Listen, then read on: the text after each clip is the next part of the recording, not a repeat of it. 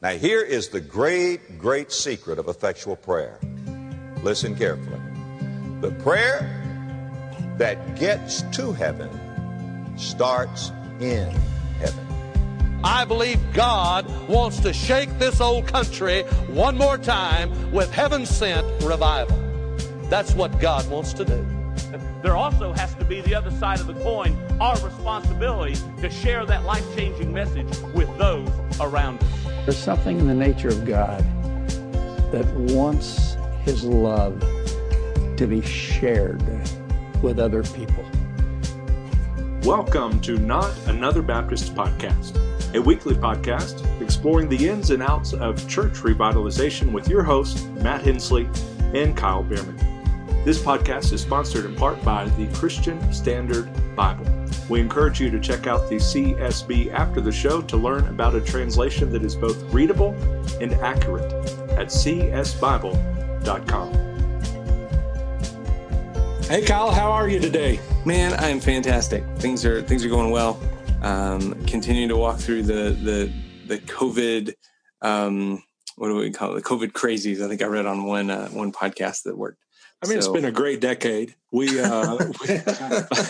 Now my beard is completely white, and I haven't seen the sun in the last 10 years, but it's been wonderful. But thankfully, our listeners don't have to listen to us once again this week, because Lance Crowell has come back to the show to discuss really what we just talked about, this decade that we're in of COVID-19, coronavirus. And one of the reasons for that is he mentioned something in the episode that we shared last week about the SBTC Equip conference, this is not the time to hit the pause button.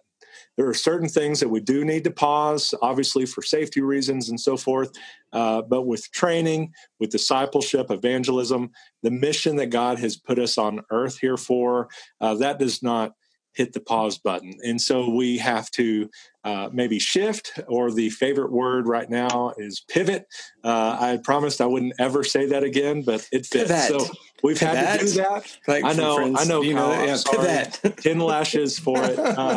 But so we brought Lance on because SBTC has been doing a ton of work in helping churches, not really just in Texas, but elsewhere, to navigate these times. A lot of us are wondering, in certain places, of course, they opened, and then there was a spike in their area or whatever, and so they had to close again or move from drive-in. We went from drive-in to in-person, and then thought we were about to have to go to drive-in again.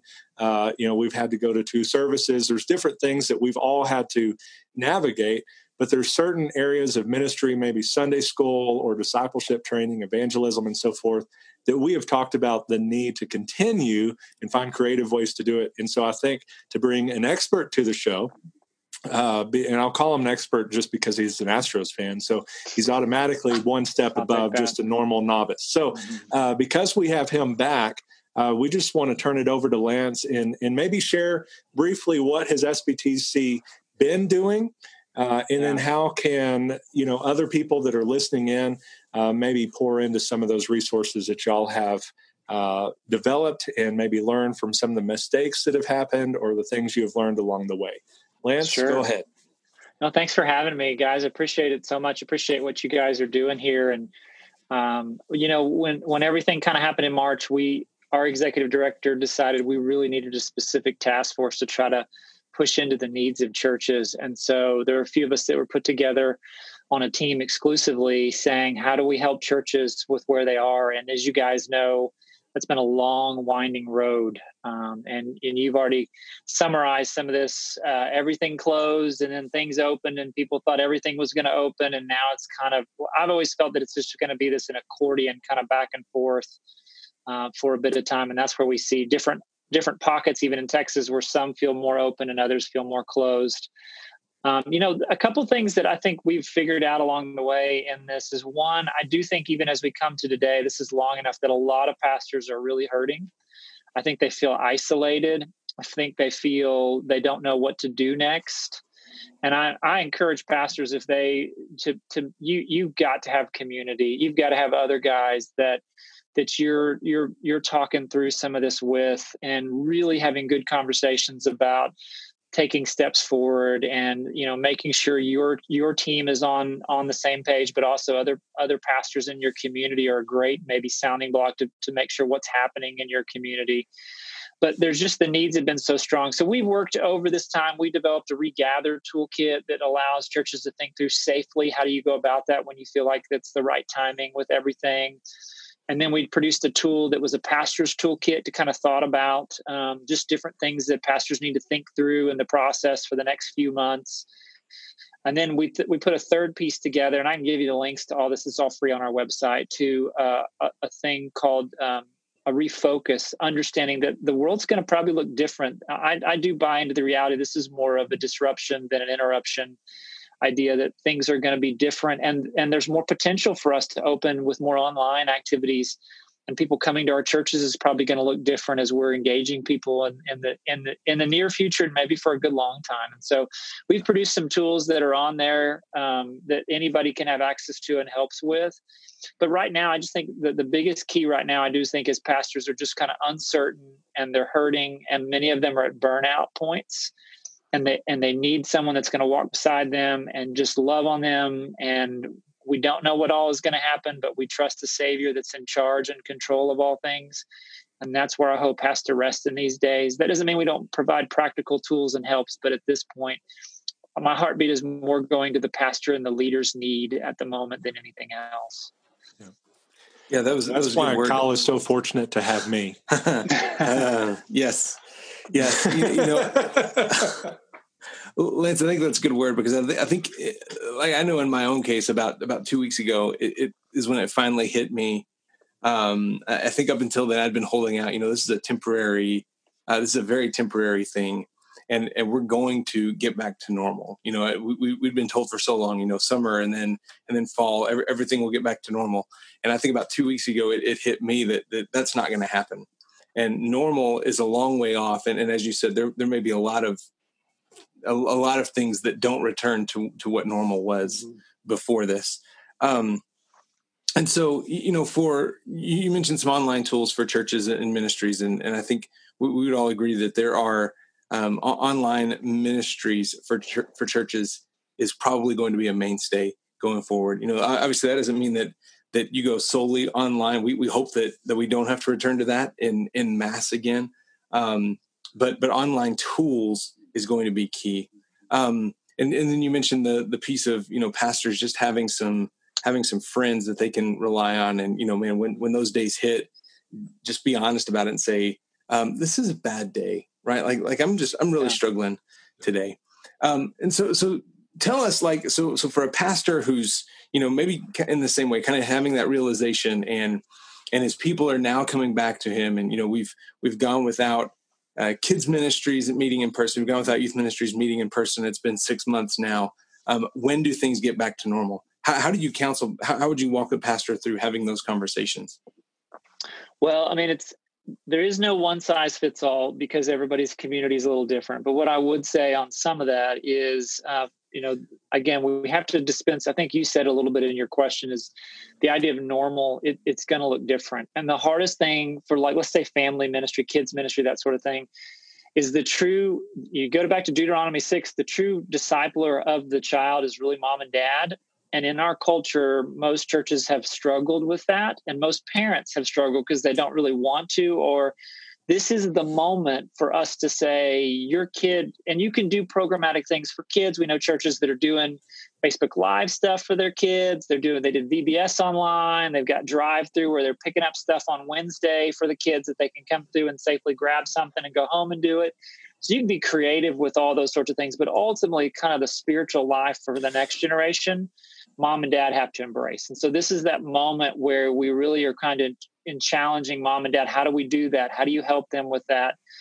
And I've bought into the philosophy on some of this is what we're trying to do with our families, as much of anything, is help them make spiritual progress. The speed of that progress, I became less worried about and more focused on just, we really want to see you make progress. Let's move forward spiritually. let's pray as a family this week. And we've never done that before. That's not a huge step, but that's something. And so we're telling pastors at this point, ultimately, to help your folks realize, I don't think it's going to look the same, but ultimately, how do you, so I guess the long answer to your short question is, you got to push into your people deeper. This is the season to get to know them, get your leadership to spend more time. This is a great opportunity to know your people, what their really needs are, what their heart is, and where they're really at, probably than any other time. And so, man, in this season, if you could get your folks just to engage and just to love on them and just their needs and their struggles, and that's hard because you're having your own uncertainties as well as a leader. So that's not, that's the difficulty in that. But this is the season. If I'm doing anything, I'm pushing into those relationships deeper because this is that season. And that's not the full answer to what we'd talk through more details, but that's one of the things that I would encourage pastors.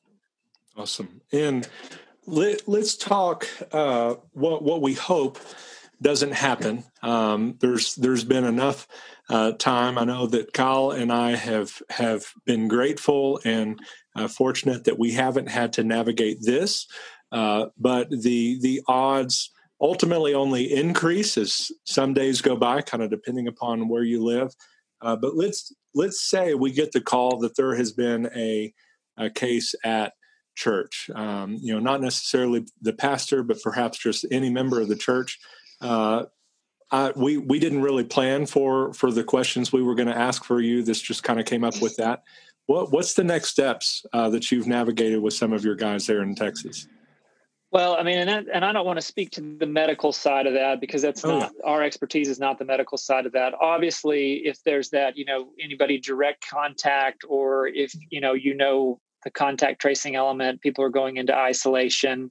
I think at that point, the church would, again, the autonomy of the local church, being a state office guy, I'm not telling you what to do. That's what God's called you as the pastor to be the leader there. But we would say be cautious in that, and maybe obviously the required elements of quarantine, and you might suspend everything for 2 weeks and just go online to make sure that you're not proliferating anything. I would tell you first and foremost, contact your local health authorities to make sure they know what's going on and that they're in the process, because they're going to know best on how those protocols should work for you. And so, and I know there's some debates about all that, but ultimately that would be my encouragement. But I would decide on, if something like that happened, on the side of caution for your people, and make sure you're not proliferating anything in that moment if you do find some sort of a case that is positive. The problem with that is you just never know where they came from, where they got it, and when they tested positive, that's connected to you. And I get all that. That's difficult to navigate. But that's a suggestion that I would encourage. But again, you're in charge, and that's the hard part as the pastor. That the Lord has put you as the center of Southern Baptist life is not our building, our offices, it's the local church. And so that's where, prayerfully making those decisions are very difficult. But we would encourage kind of caution with that and make sure you're being safe with your folks, at least in a quarantine period after that. I don't know if that answered your question very thoroughly, but that's a difficult, and in some ways it's a bit of a case by case, depending upon what the scenario was, and were they interacting with everybody? Was it somebody on stage? What type of things did you have? Did you have a Sunday school class? Were they in a group setting at all? Was it just in worship? Was everybody wearing masks? There's a lot of caveats to that. But even by the answer to that, it makes it complicated and hard, and that's why everybody's head's spinning.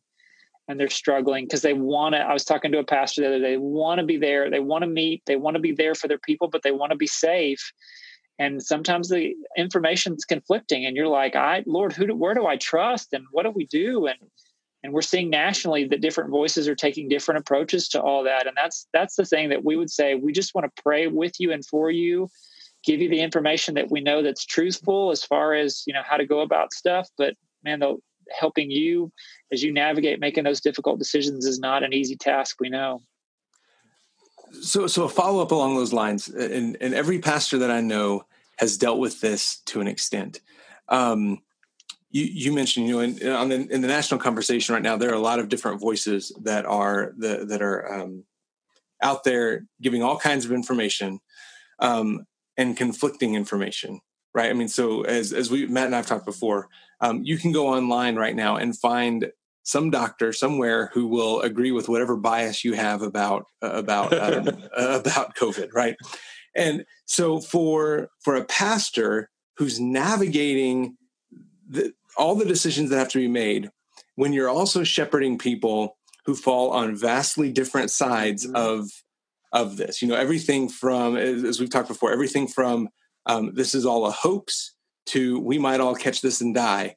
How do pastors walk through shepherding their people when you have such a vast difference of opinion about what decisions need to be made and how they need to be made?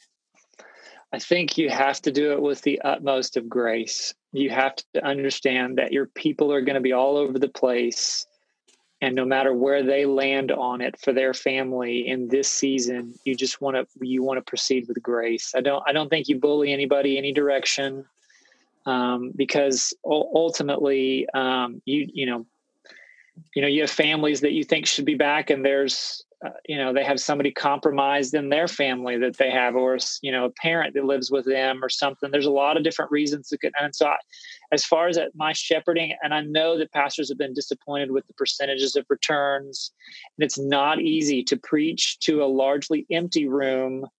And if you're not recording earlier in the week for your online component, but you're doing it live, providing to that audience as well and doing well for both, I think that's where you get to the end of yourself, because you're trying to do both well, and it's hard. And there's not the same energy when it's people socially distanced and maybe wearing masks in the room. And it's difficult, right? It's difficult to preach and lead there. But again, that's why I told you earlier, my thing is you're pushing into those private conversations. You should be calling people all throughout the week and checking on them. This is the perfect time to develop the deeper rapport with your folks. But I would say I'm just shepherding, and if they're not comfortable, I'm loving on them as much as I can so that at the right time they will return. The worst thing that can happen here is that people feel like they fall through the cracks in this season.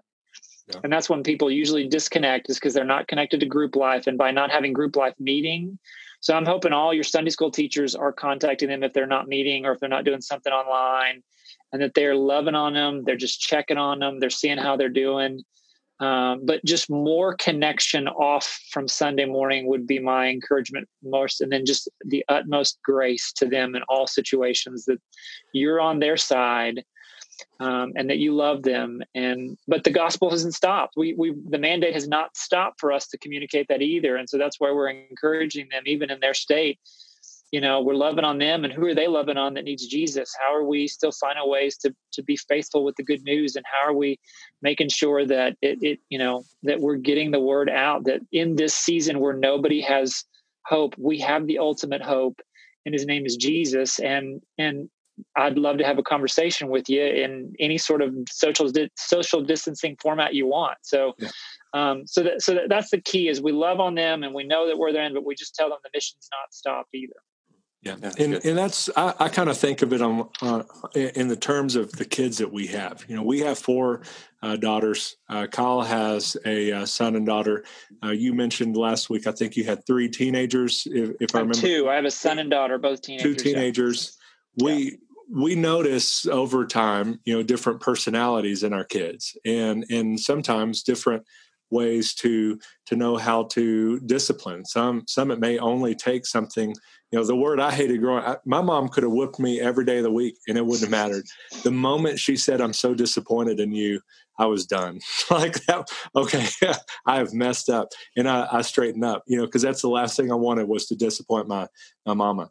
And so we're not advocating spanking members or saying you're disappointed in a member by any means, but you know your people, you know what they're dealing with. And as you're calling them and checking on them, texting, I know members that do not want a phone call, but they would love to take a text. And I know people that if I just text them, then they are offended I didn't call them. So when you know your people, you can know how to effectively shepherd them in this time. We've got some that aren't coming because they're kind of frontline, with fire department and so forth. Mm-hmm. And then they also have, because of that, a lot of connection to people that have caught it, and several that had died. And so they really struggle with wanting to do everything in their power right now. And some people, of course, they don't go to church, but then they go to Walmart and Home Depot and go out to eat and some of that kind of stuff. You're a little frustrated with them.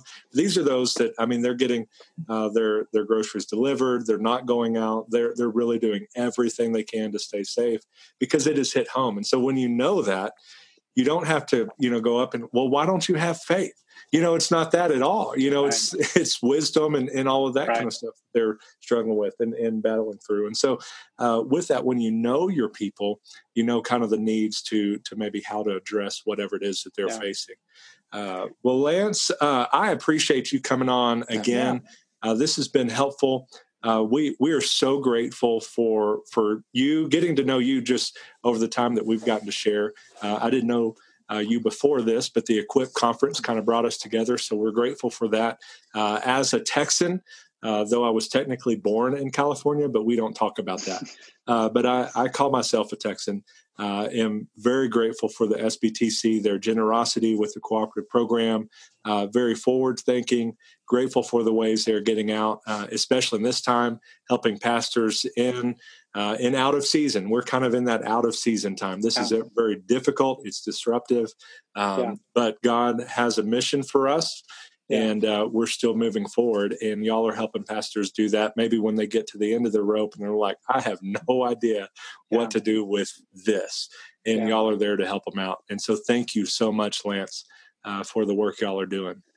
Yeah, I'd love to make sure if our website, all those resources that I mentioned, anybody that wants them, whether they're in Texas or not, they're downloadable PDFs that you can go to sbtexas.com.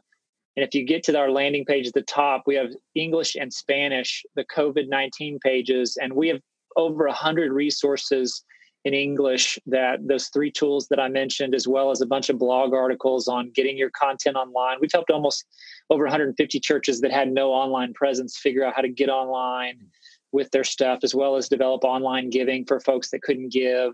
There's all free tools on there. So anybody that's looking for extra helps with that, please go there, download. You don't have to sign up for anything with that, but there's just some tools on there to help anybody. Awesome. Thank you, Lance. And Kyle, it was marginally good to see you, but we're thankful for the time that you all spent to listen in. We hope that it was an encouragement to you that this too shall pass. It might pass like a kidney stone, but God is still in control and is going to use this for His glory. And as we've shared often on the show throughout this season, as we firmly believe that, especially with the audience that a lot of pastors are having, as that has grown because of the online tools that you were mentioning, that we might be on the cusp of a great revival. And so, brothers, keep preaching, keep telling people that God loves them and how they can be saved, and let's keep moving that mission forward.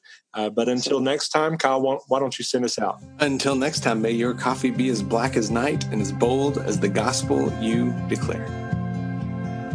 This podcast has been sponsored in part by the Southwestern Baptist Theological Seminary. There are a lot of great things happening on Seminary Hill, and so we encourage you to find out all about them at swivets.edu after this short clip by Roy Fish. Again, that is swbts.edu. Have a great day, and God bless. People without Jesus are lost. And they're not only lost, but they're in danger of being eternally lost. The fact that people are going to be in hell if they don't somehow come into saving faith.